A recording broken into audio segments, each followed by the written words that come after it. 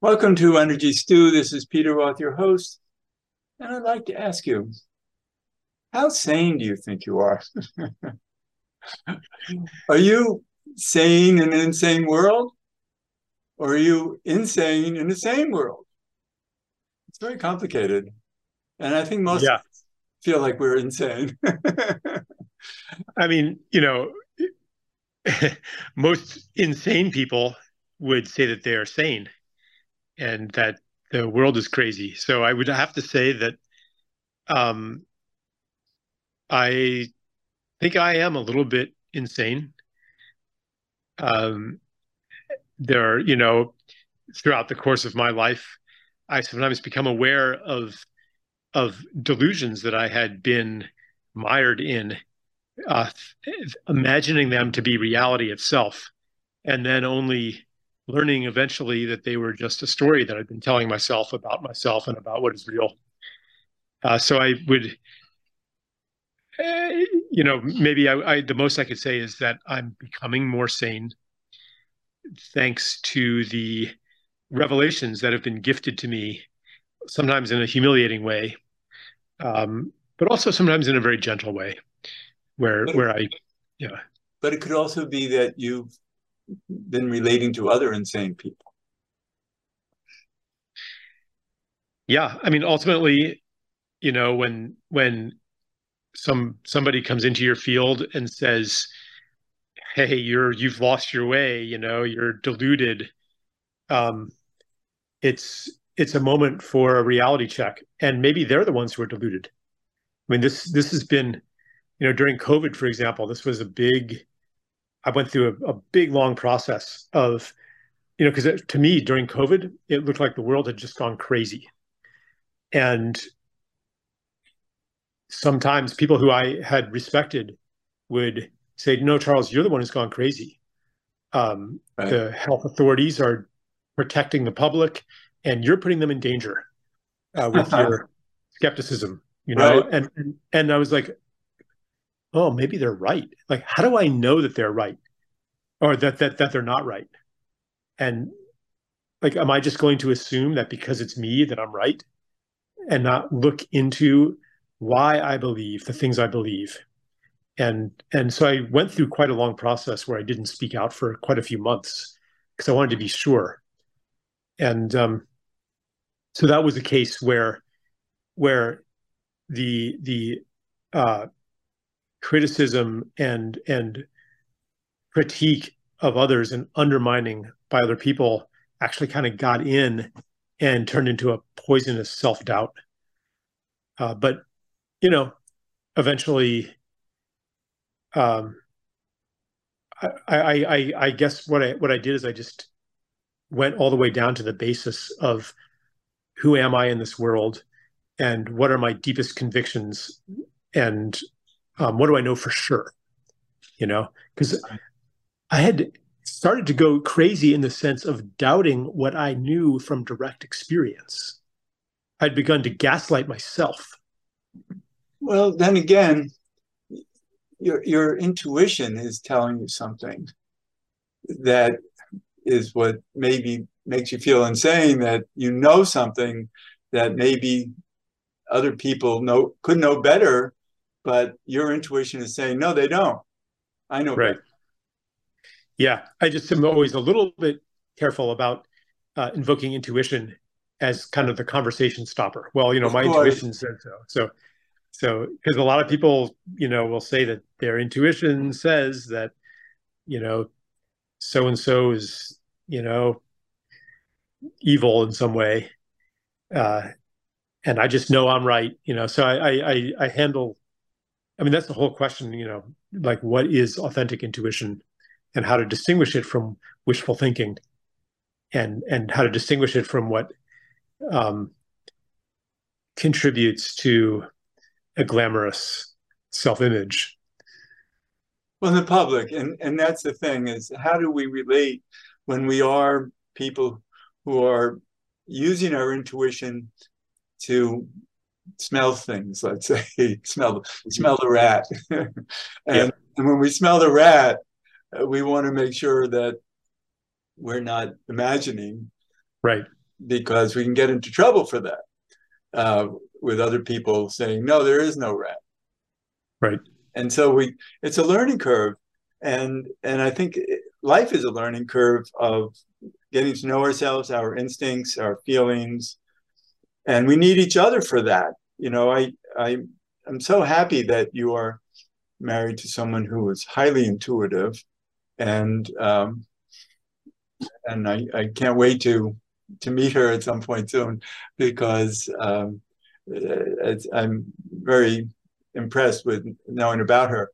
And so we need each other to help us find our sanity and to find agreement. And during the pandemic, I was like you, although I must say that I had spiritual downloads of information, of scientific information that gave me clarity within myself of what to expect. And then when I heard from particular scientists who agreed with me, who got into trouble themselves, then I knew I was right. And I never hesitated in being true to what I believed.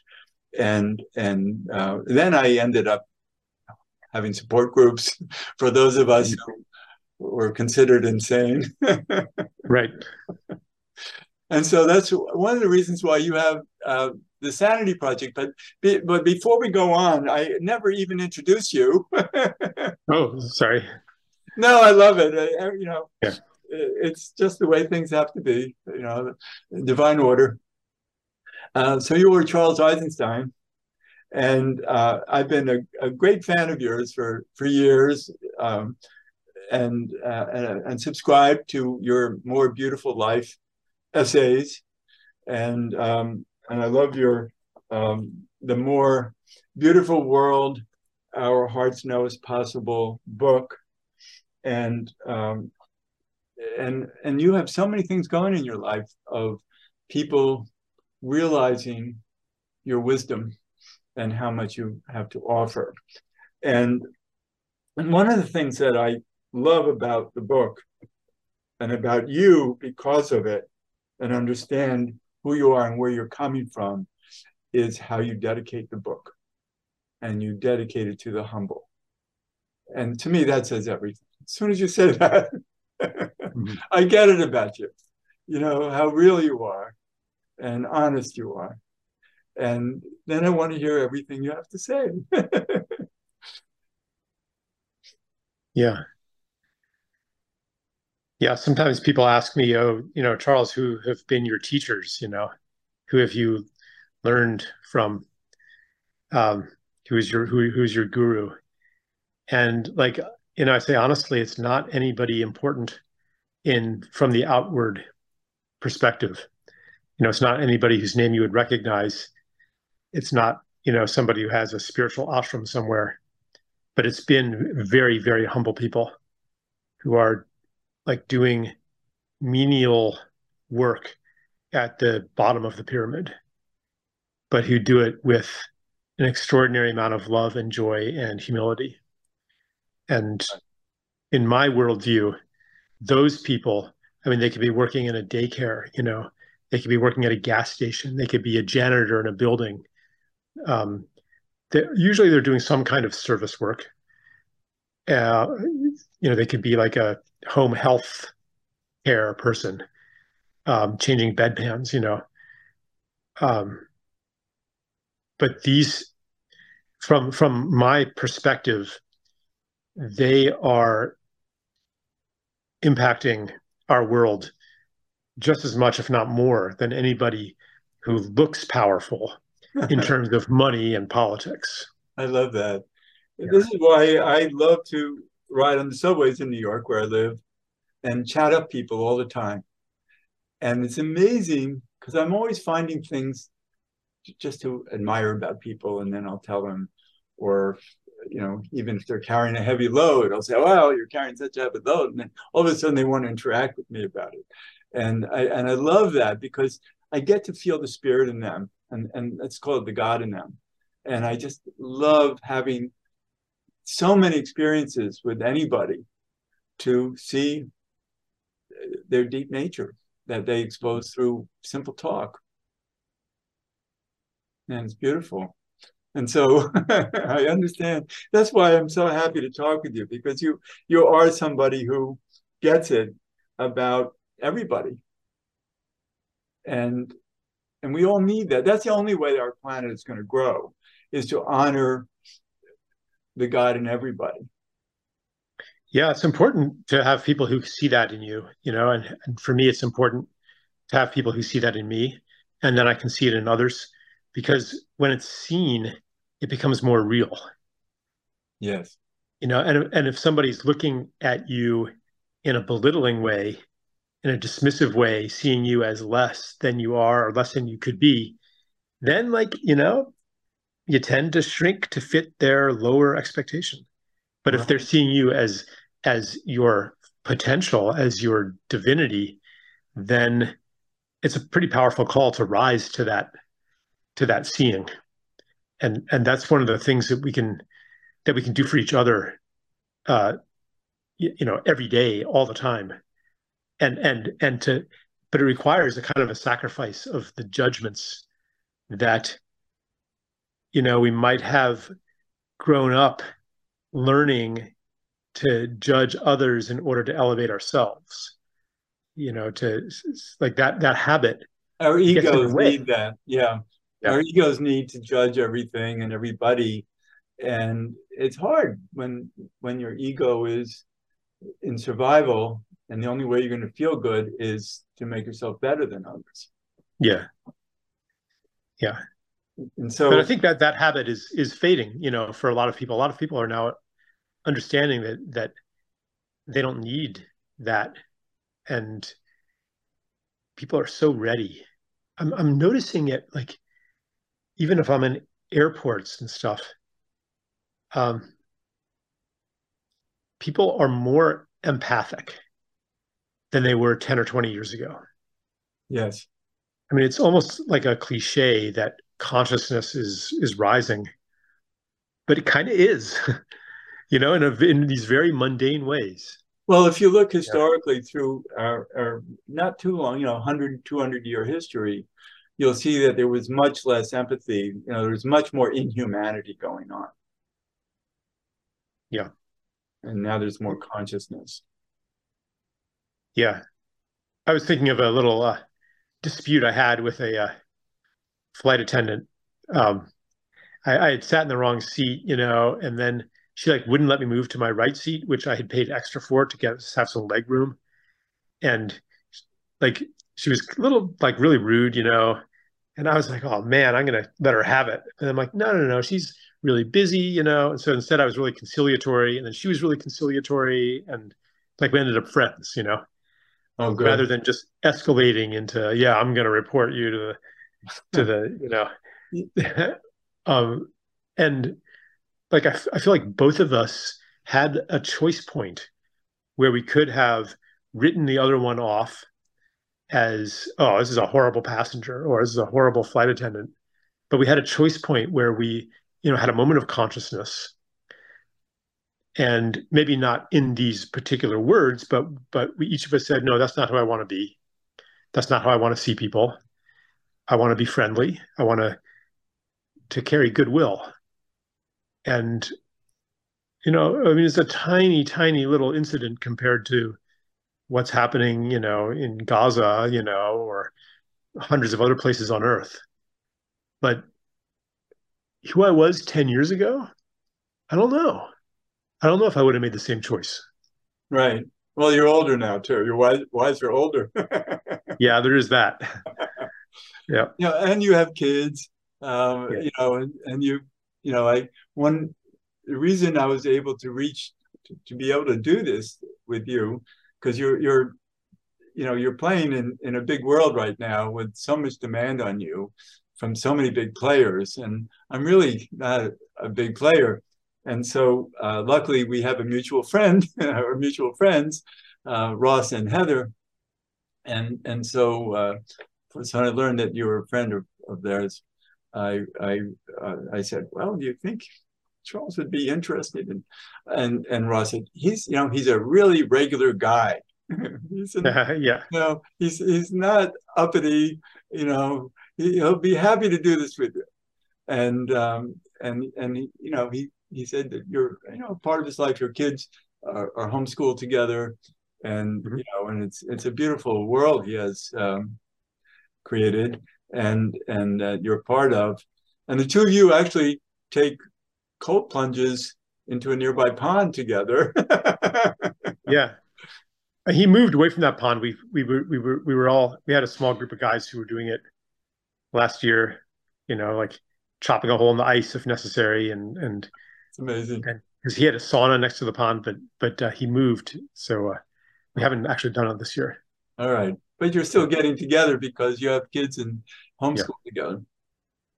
So that's great.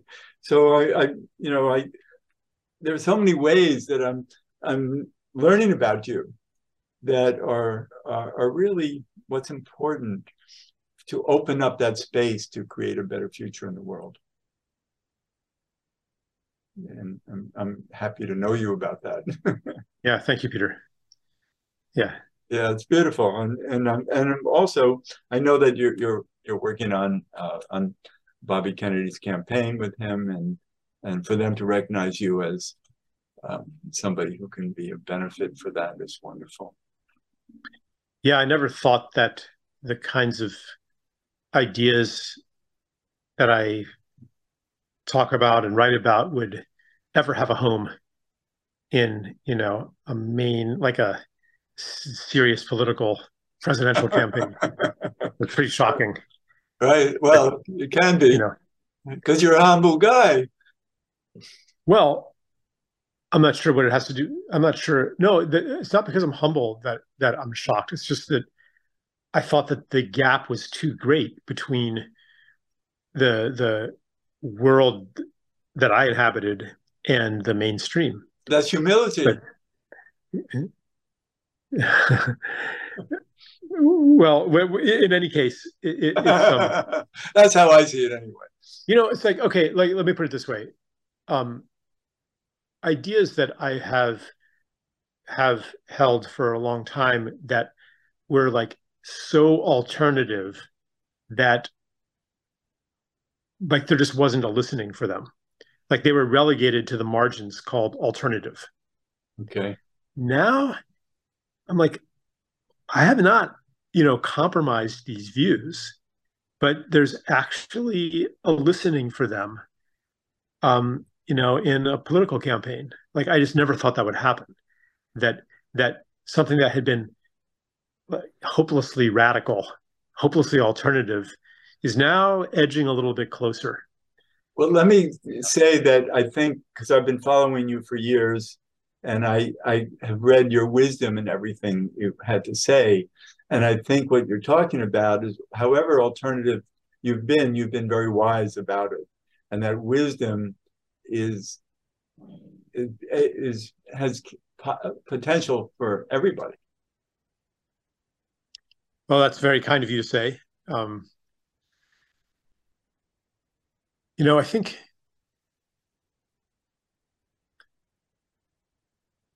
maybe I'll say something about wisdom.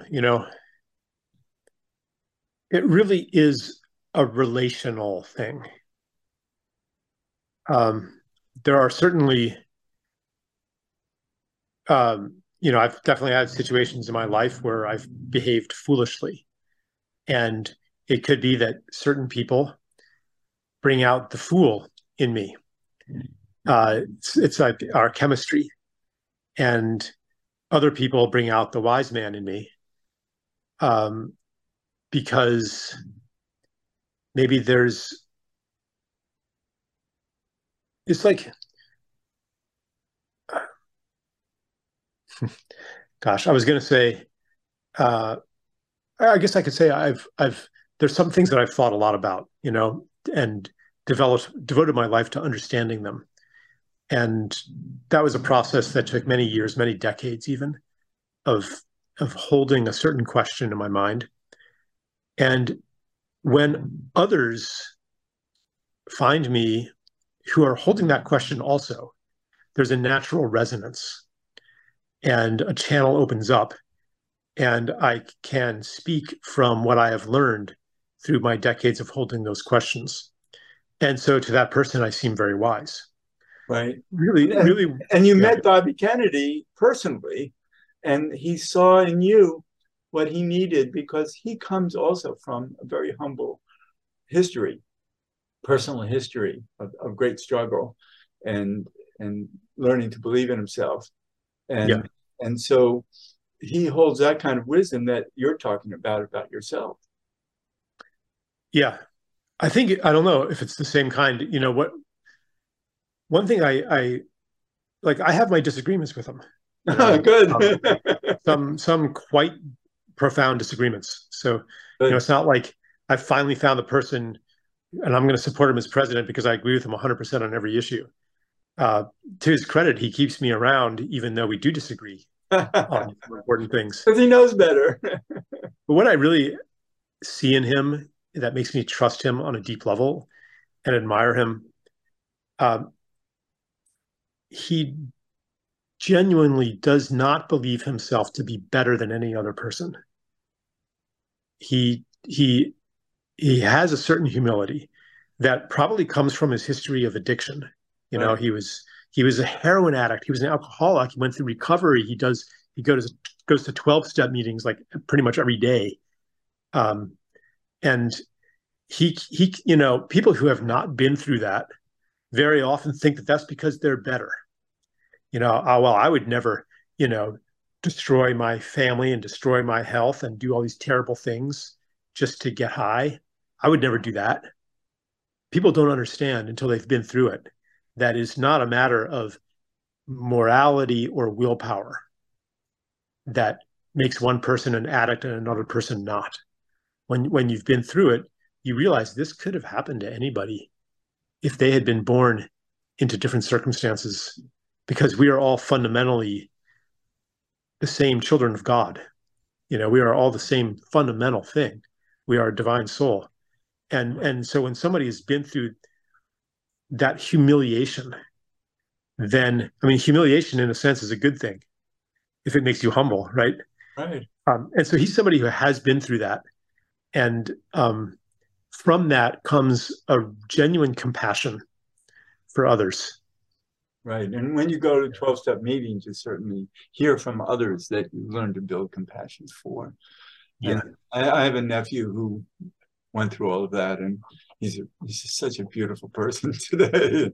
yeah. Um, but it's so great to talk with you, um, because you're somebody who gives us hope because of being so human, and being so human in a world where we all need to learn to trust our own humanity, or trust our own vulnerability, our own failures and recoveries, and believe better. And I think you offer that. Yeah, well, thank you. I appreciate the reflection, and find the truth in it, and let it work on me, and maybe I will I live hope up to that. I hope so. Live up to your generous words. To be a help to you is, to me, such a blessing. Yeah, So that's great. yeah. And I'm curious more about your cards. The cards thing. That's very intriguing. So maybe Yeah, and my audience knows a lot about cards because I've done yeah, shows about it. So yeah. we can tell them that you're, if you don't mind, Sure. an eight of hearts, and so you have an infinite heart. And anyone playing the eight of hearts are beautiful people because you come from love and caring, and it's beautiful. And so and you're also playing the 10 of clubs, which means your mind holds the keys to the kingdom. So that's why people want your help and to hear from you, and that's why you write such beautiful stuff. So let's talk about that. um, your book, The More Beautiful World Our Hearts Know Is Possible, is a wonderful book to read. But also, I subscribe to your essays and other videos, etc. So can you tell people how to do that? That's on Substack. I put most of my creative output now on Substack, which is, I guess, charleseisenstein.substack.com, I think. Okay. Something like that. Yeah. And if they and they can subscribe, because I get every Yeah. month I get a Yeah. notice that I've paid for the subscription. Well, you can subscribe for free too. The free subscription gives you the same content. So, you know, paying is only for people. I'm happy to pay for it. Yeah. Paying is for people who want to give me a little extra encouragement, you know. Good. Yeah. Yeah. I'm so glad to be able to do that. And you know, I really am grateful that we had this conversation, because and I think the audience will be glad to hear from you, from your soul. To be hearing from your soul in this talk today is so beautiful, and I'm grateful that we could. I mean, I'm not surprised that your soul needs to speak, because you're that kind of person. And there's so much we haven't talked about the world and how to improve it. You have the Sanity Project going, and that really helps. And you give talks all over the place, and share your wisdom with so many people, and you really attract large audiences. And I think that's the people. Everybody's reading your cards, whether they know it or not, unconsciously, because it's your vibe. It's just a window to your vibe. So everybody can see that you're this infinite heart. You want to hear it speak. Thank you, Peter. Oh, so thank you. I'm so honored to be able to talk with you, and hopefully we can talk again. Yeah. I Well, know. I'll connect you to Stella. Maybe that'll be the next. Yeah, that too. And Okay. also, I know you're very, very, very busy. So I don't know, at some point when things slow down for you. Yeah. But thanks so much for being here today, Charles Eisenstein. I love talking with you. Yeah. Thank you, Peter. Delightful. And this is Peter Roth, your host of Energy Stew at prn.live. I can be reached at peter@heartriver, HEART river.org. I'd love to hear from you, and thanks so much for listening.